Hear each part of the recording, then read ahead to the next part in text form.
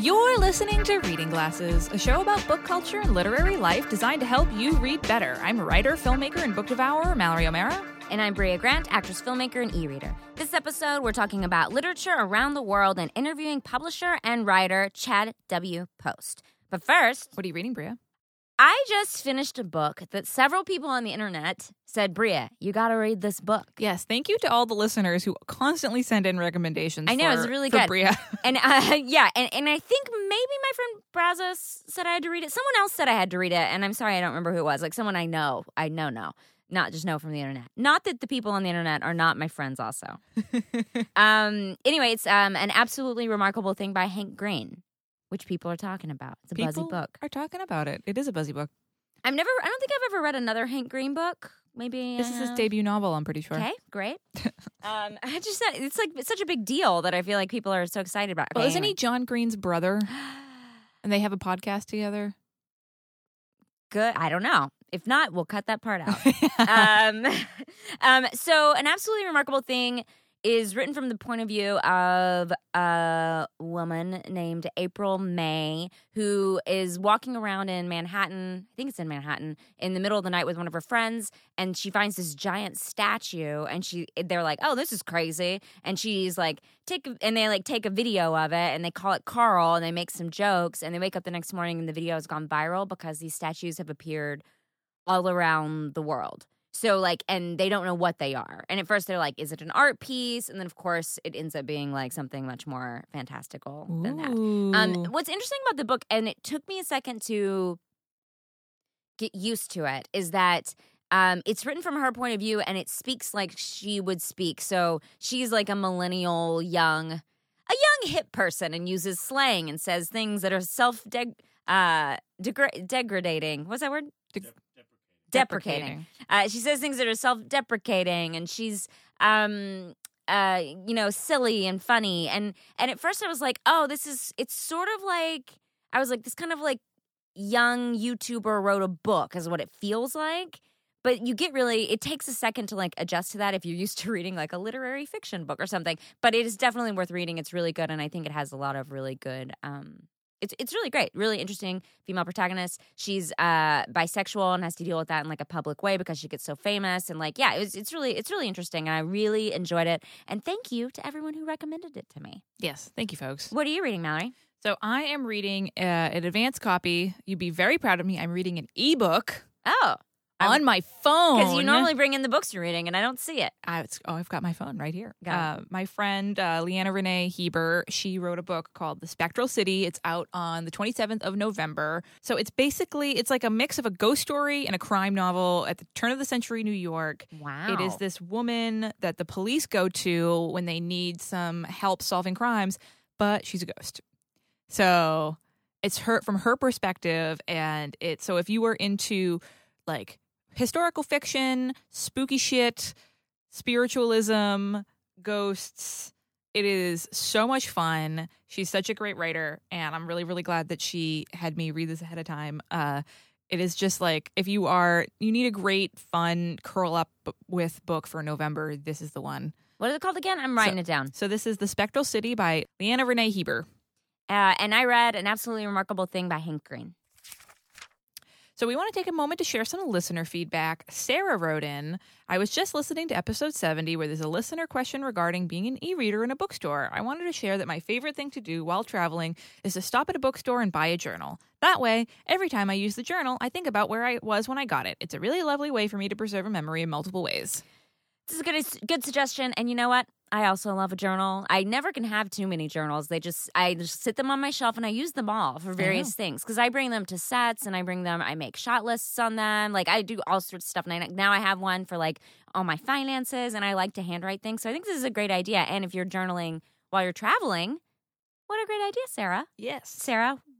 So many Sarahs. So many Sarahs. I feel we are such a pro Sarah podcast. I'm telling you, we got to do a Sarah episode. We have to do a Sarah. I think a full quarter of the fan mail that we get is from Sarah's. Speaking of book journals, Danielle wrote in and said, I keep a book log in my yearly bullet journal as well as the movies and TV shows I've watched. It's nice to have a physical encapsulation of all the stuff I've done and read and seen for a whole year in one place. I think that's so smart, is to include, so do all your books, all your movies, all the TV shows, like log everything that you've watched for the year and see. And I don't know if you can rank the things that you liked, or like write down notes to remember the things that you liked or things that you didn't like. It's kind of cool because I feel like this helps people realize that like books and TV, it's all entertainment. Yeah. Like it's reading doesn't have to be this like lofty thing that you like, you read this gigantic 1,200 page book. You know, it can be just as fun and entertaining. And you know what? TV and watching movies is just as important to relax and take in more art. Oh, I see. You're thinking it's like an entertainment journal. Yeah. The first thing I thought of when I read this, I was like, oh no, but where would you put it? I have all my books lined up in one space, and then I do have like a daily journal I do, but like where would I put a TV movie journal? I'd have to have a whole new journal, which I'm not opposed to. I was thinking a journal with like 3 sections, like books, TV shows, movies. Interesting. And then you're like, I watched The Chilling Adventures of Sabrina during October. I gave it an A-. Yeah. Okay. Yeah, I like that. And then Elise wrote in with a wheelhouse. So this wheelhouse includes organizational groups of women that have magic and don't fuck with men trying to interfere in their business, strong female characters, both antagonists and protagonists, supernatural themes, especially traditional horror vampires, werewolves and ghosts, witches, especially any village/kitchen/green witches, books set in ancient or mythological settings, especially Rome or Egypt, fantasy books based in cold weather. Ooh, I would like some suggestions of that one because I was just thinking. Go ahead. Sorry. Finish this. You're like, I love a cold dragon. You know what? I was thinking, I was like, when it's cold outside, which it rarely is here, I always do want to read a good fantasy book, but I want it to feel like it's in the cold. Something about December makes me go, December fantasy. I don't know why. I want elves wearing scarves. Yeah. I guess because in fantasy worlds, things are kind of cold usually. I don't know, as compared to California. Anyway, sorry, she has more. She has many more. Dragons that talk, books with awesome monsters or creatures like chimeras, books where nature is alive and kind of pissed at humans, so trees that want to destroy people. Great. Cozy mysteries with indignant detectives, haunted house stories, dirigibles and also just steampunk themes, creepy shit set against the backdrop of Victorian London and foggy alleyways. Books where humans and animals share a lifelong bond, talk to each other, have each other's backs, strong friendships that won't be broken, and found family stories. These are great, but Elise, I feel like there's some crossover here. I feel like there's some crossover. I think the London and foggy alleyways goes with cozy mysteries and indignant detectives. I feel like those are there's strong crossovers. You know those indignant detectives are trying to find their way down a foggy alleyway. I just feel like that's what's happening. You're like, I don't want an indignant detective down a clear, well-lit, sunny alleyway. If my detective is disgruntled at all, he better not be able to see 5 feet in front of him either. Or her. So this week's 5-star review comes from a bunch of letters and numbers that I'm not going to read. I think this person just like typed a bunch of shit into into the bar. Yeah. And that's fine. But they're currently reading Dark Intelligence by Neil Asher. Oh. Thank you, random series of letters and numbers. We really appreciate your 5-star review. So you can always email us your feedback and wheelhouses at readingglassespodcast@gmail.com. And bookmark for the week, I want to reiterate, if you are a librarian, and you can have access to my book, Lady from the Black Lagoon, on NetGalley. And if you want to help it out, you can vote it over on Library Reads until February. We are in the stage of my book right now where we're like getting blurbs from other authors and librarians and booksellers and like building buzz, and I'm very nervous and very excited. So if you're a librarian and you want to help out with that process, go over to Library Reads and check it out. And if you like it, give it an upvote. Sweet. So before we talk about literature around the world, we're going to take a quick break. Reading Glasses is supported in part by Storyworth. Storyworth makes it easy and fun for your loved ones to share their stories with weekly emailed story prompts. So here's how it works. You purchase a subscription for someone you love, and each week Storyworth sends them an email with a question about their life. And then they simply reply to this email with their story, or they can record it over the phone. And after a year, their stories will be bound into a beautiful keepsake book. So the holidays are coming up. This is a great gift for friends, for loved ones, for family. You don't know what to get your mom. You don't know what to get your grandma. Storyworth is a really fantastic way to give a personalized, fun, interactive gift that really keeps on giving for a long time. Yeah, so I gave one to my mom about a year ago, and we're about to get to the end of it, and I'm about to get that book, which I'm very excited to have. And the nice thing about Storyworth is it emails you their answers every week, so I feel like I've gotten to know things about my mom that I didn't think about asking, like just small things about her father, about her growing up. I think it's a really fun way for you to connect with someone and ask these questions that maybe don't come up over Thanksgiving dinner or something, but you always have wanted to know, or maybe you didn't even know you wanted to know. Like, oh, what was it like? What was it like when you were a teenager? Or like just things like that I had never thought about. And so, and questions about my grandparents I didn't even know. So I loved it. I think it's a great, great gift. And we have a code for you if you want to purchase it. Yeah, this is a great gift, especially because you don't have to wrap anything. You don't have to mail anything. It's very quick. It's very easy. It is. So if you have this is the perfect for that relic. You're like, oh shit, I forgot to get Aunt Schmooglesmorp something and I don't have time to mail her anything because it's almost Christmas, it's almost her birthday, or it's almost Thanksgiving. Storyworth is perfect for that. And for $20 off, you can visit storyworth.com/reading glasses. All one word, reading glasses, when you subscribe. Yeah, and $20 off is great. This is a perfect gift.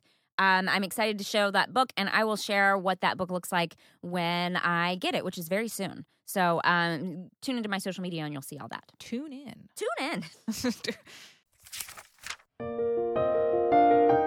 Hi, I'm the JV Club podcast, Janet Varney, and I used to suffer from indecision.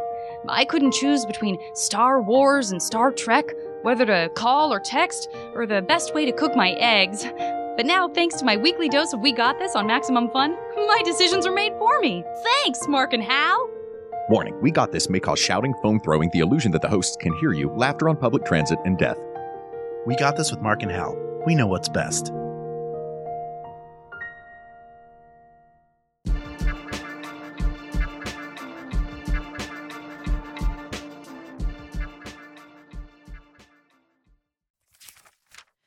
This week, it's all about books and literature around the world. One of our most popular episodes is the one about translated books. And Who knew? Who knew? And we get a lot of follow-up emails about it. So we decided to do another episode about books published in other languages and countries. So one of the things people ask the most about is where to find books in their original language for multilingual readers. Our guest, Chad W. Post, will be answering that question and much more in our upcoming interview. Okay, so Mallory, do you know that what the best-selling non-English fiction book is of all time? I can see it in the document, I'm so sorry. I'm going to say sorry. I don't put it know. elsewhere and I forgot. It's Le Petit Prince. Oh, very cute. It's been translated into 300 languages and dialects, which is a lot. And it is one of the most translated books in the entire world. It sells nearly 2 million copies annually still to this day and has sold over 140 million copies worldwide. That's incredible. Crazy. That's amazing. For those of you who don't speak French, that's The Little Prince. For you uncultured people out there like me. Listen, if you don't know Le Petit Prince, The Little Prince. That's amazing. It's not the littlest prince, right? No, just the Little Prince. But we also... The tiniest, smallest prince you've ever seen. He's so tiny. He's he fits the in son a shoe. of Thumbelina. He sits on your fingernail and eats a single flake of corn. Isn't there a book called The Littlest Something? The something smallest? The littlest? Maybe? I don't know what I'm trying to think of. Anyway. It's a lot of books about very tiny finger-sized people. Yeah. Thumbelina, Tom Thumb. Tom Thumb was a mouse, though, right? Is Tom Thumb a mouse? Isn't one of them the mouse? Something is a mouse. Stuart Little. Stuart Little. Stuart Little's a mouse. He's the littlest of all mice. The littlest Stuart Little. The Littles. What about the Littles? Oh, The Little Borrowers. Bits. Little Bits. We should just do an episode on tiny people. Tiny people. I'm into Tiny it. people Putting and their tiny mice. Bookmark that. But for English speakers looking to read more books from all over the world, this episode is for you. And remember, folks, reading Eat, Pray, Love because she goes to India doesn't really count here. Why would you read a book about a white person, by a white person, going to visit a foreign country when you could just read a book by an author from that country who wrote it in that country's language? So try adding some translated books to your yearly reading goal. Quick side note, we are living in a scary time right now, and it's important to be aware and empathetic. And you know what fosters empathy? Reading. Reading. We've talked about it on the show. Fosters some empathy and awareness of other cultures by reading a book from that particular culture. Yes, again, I so much love to Elizabeth Gilbert, but this is not the kind of book we're talking about here. We're talking about like actual authors from that actual country. So there's actually a great TED Talk by author Anne Morgan. Have you seen this? It says, it starts with her saying, I thought I was well-traveled, but actually I looked at my bookshelves and they told a different story about me. And then she decided that year to read a book from every country in the world. She did 196 countries. And what's really sad is that in some countries, there were no books translated to English for her to read. So she couldn't read them even if she wanted to. And we'll link that TED Talk. It's really interesting. She holds up the books and talks about the books. And she actually talks about, it's really amazing, the community that was created about her trying to do this. Because, by the way, she had to read 4 books a week, which was crazy. Wow. But also, there were certain countries that she was like, I don't know what book to read. There's no books translated. What can I do? And people from those countries would like reach out and talk to her about it. It's a really interesting talk. And That's incredible. yeah, you should definitely check it out. Readers we'll are so link to it. fucking cool. Yeah, so cool. We'll Yeah. link to it in the post. And I've recently figured out that I can put videos in on the Max Fun blog. So I'll put the whole video on there. Wow. Getting fancy. I know.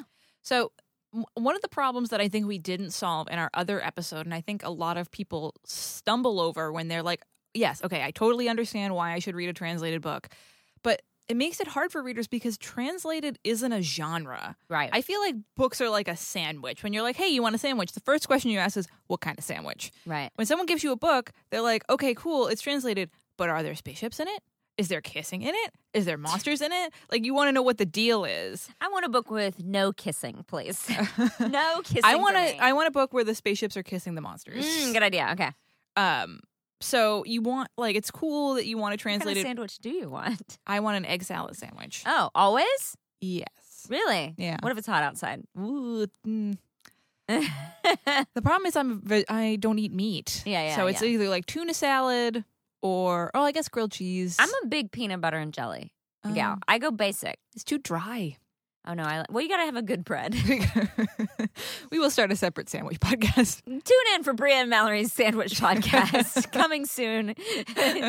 Only on Maximum Fun. Vegetarian Sandwich Podcast.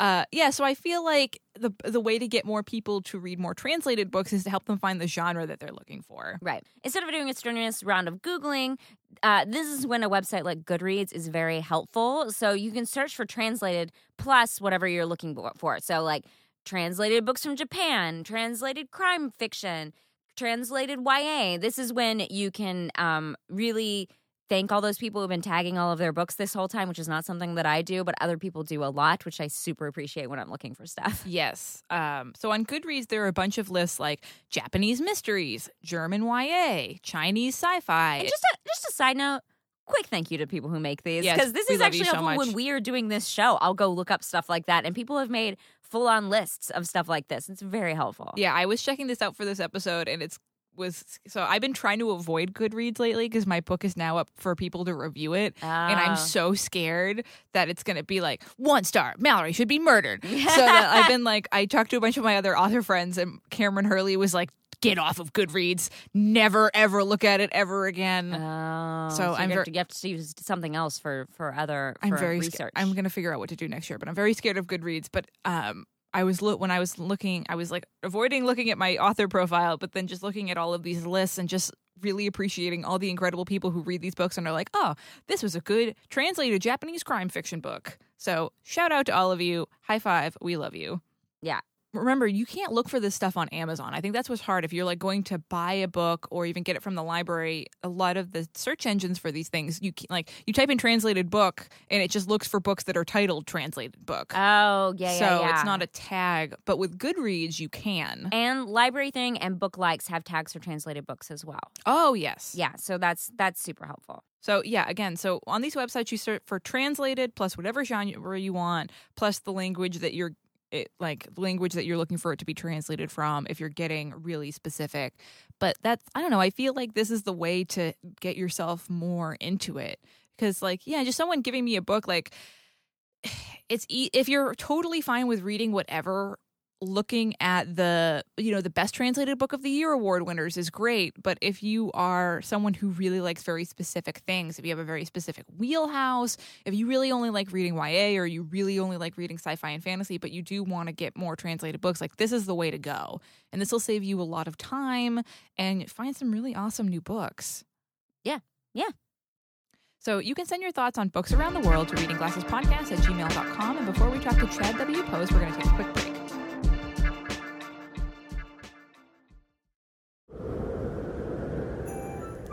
This holiday season, we're flooding the Max Fun store with our biggest ever new product launch. 17 brand new items from some of your favorite shows. I bet you know someone who needs a new shirt or mug, maybe a hoodie. Cozy up in a pair of Max Fun logo socks or keep the sun out of your eyes with a Rocket Dad hat. There is literally no better holiday gift for the Max Fun fan in your life than some new gear. And hey, pick yourself up a little something too. You deserve it. Check it all out at maxfunstore.com. That's maxfunstore.com.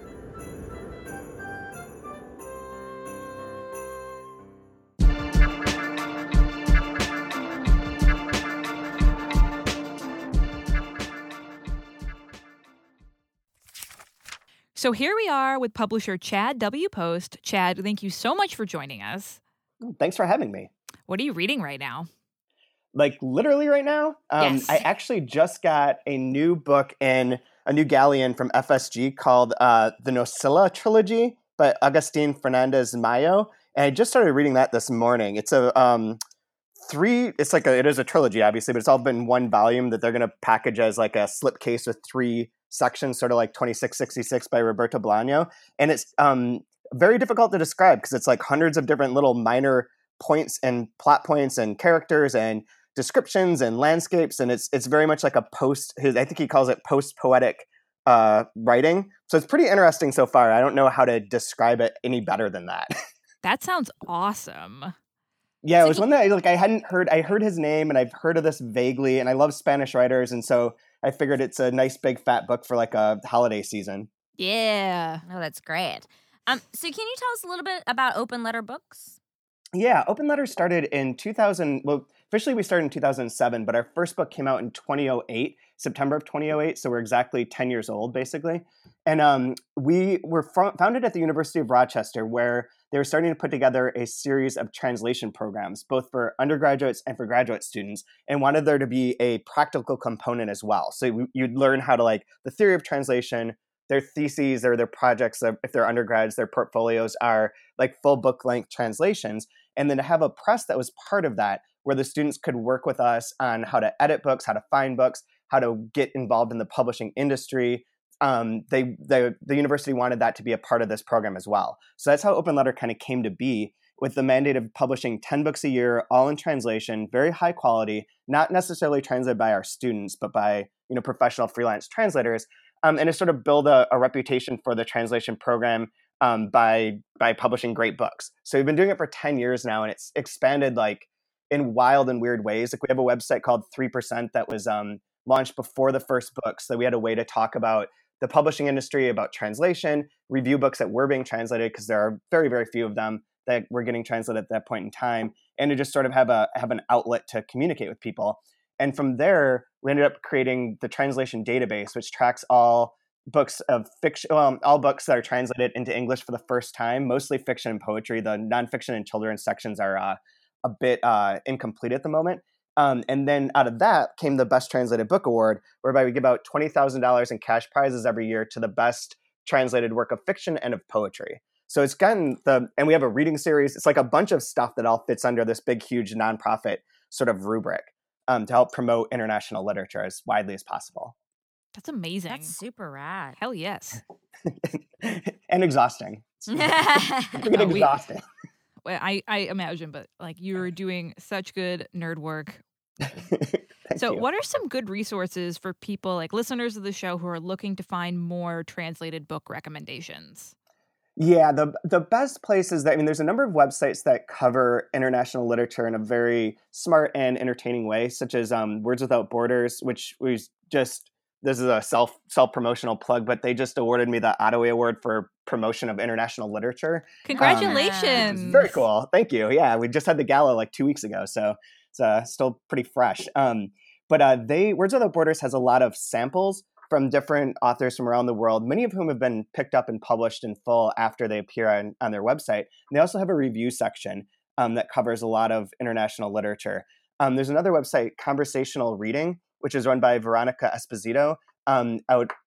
She works at Center for Art of Translation and in Two Lines, another publisher that does translated literature.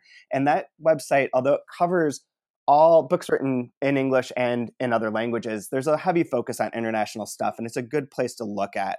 A third one that I'd recommend is Asymptote, which is very much committed to international literature. And their essays, they tend to run more essays than book reviews per se, but they do have some book review recommendations. And their essays are like really smart, very learned, very long, very compelling and interesting. And they do have some samples, but they also have like contests for young translators who are looking to get involved in translation.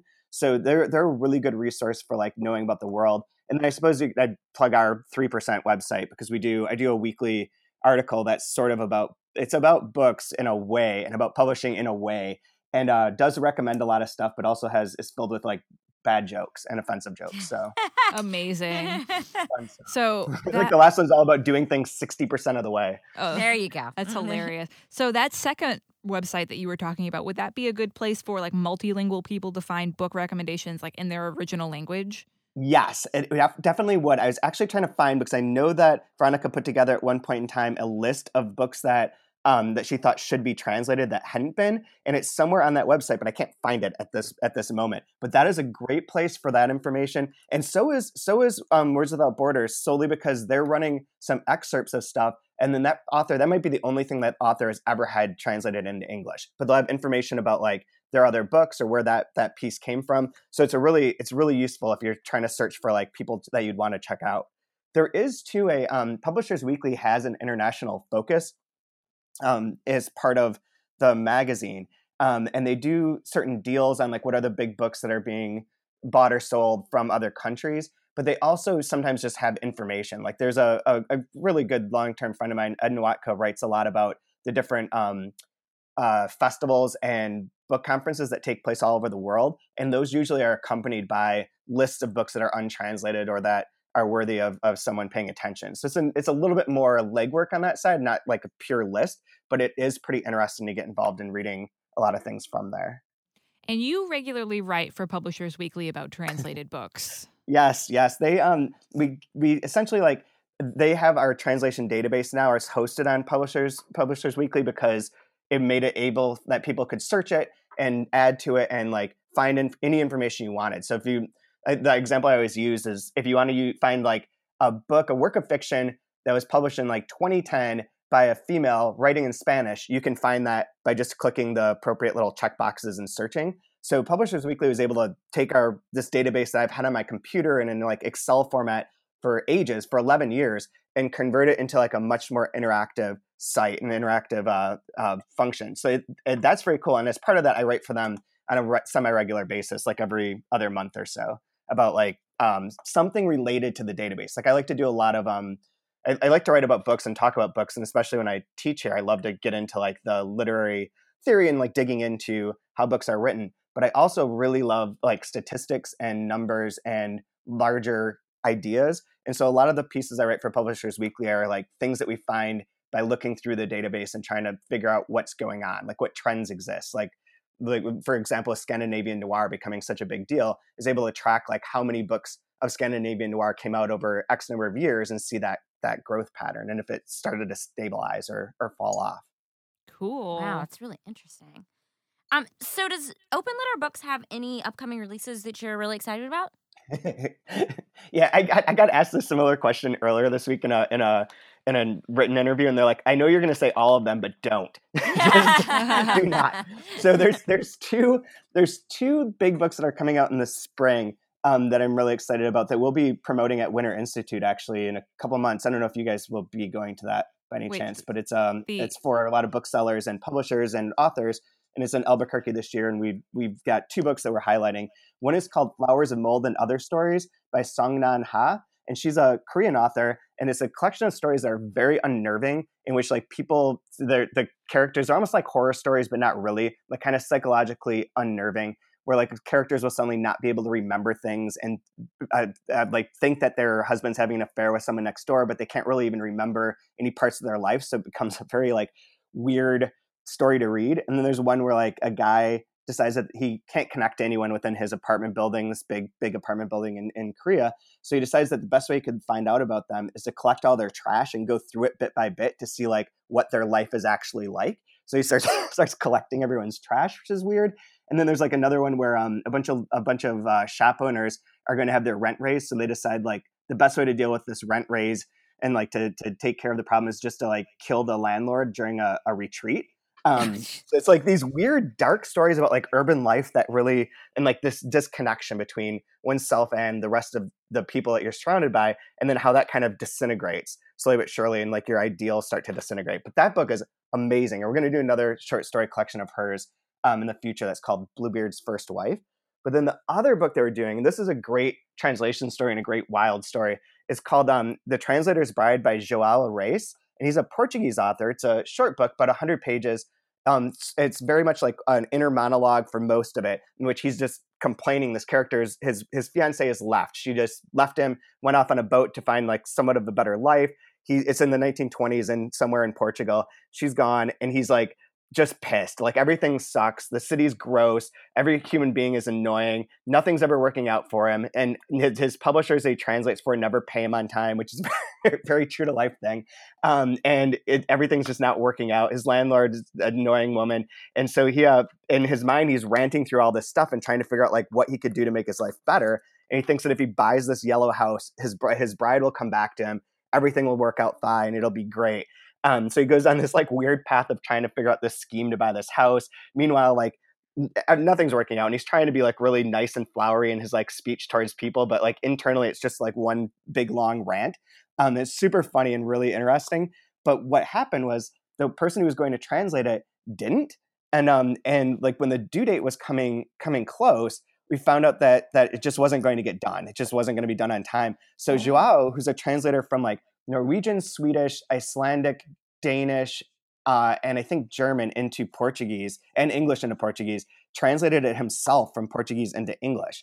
Wow. And it was like absolutely, it's stunning because like we work a lot with people, with young translators in particular, but with people who are sometimes working into not their native language. And it's usually kind of rough and something that you have to like really tweak and work with to be able to get it to flow. But this book came in and it's like almost perfect. Like there's a few questions about making sure that we have the right tone of the character's voice and like matching certain words, right? But for the most part, it's like absolutely stunning. So like this guy who's like an amazing writer and a translator from like a number of different languages just found a new skill and translated his entire book in like 2 weeks.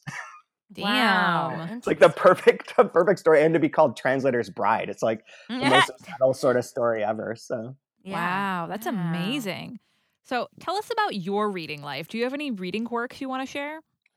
I think maybe the weirdest quirk, I read a lot because I read for stuff that we're publishing, like, and I don't necessarily do the first line edits on stuff, but I do read everything both for promotion and then also to proofread it. And then I read like a translated book a week for this website, and have been judges of contests and everything. So I'm reading constantly. But I think maybe the quirkiest thing is that I hate running. Like I hate it, like with a passion, but I feel like I need to do it because I'm getting old and need to try and stay in shape. So I'll go to the gym and I'll listen to the audiobook of something. And I have the Kindle version so I can follow along because it's the only way I can distract myself enough so I can run for 30 minutes without thinking that's the most boring thing on earth. So that's maybe the weirdest quirk is that I don't do one or the other. I'll listen and read it simultaneously. That's amazing. It's just such an odd thing to do. I don't think people at the gym find it very entertaining, but That's hilarious. So, Chad, where can we find you online?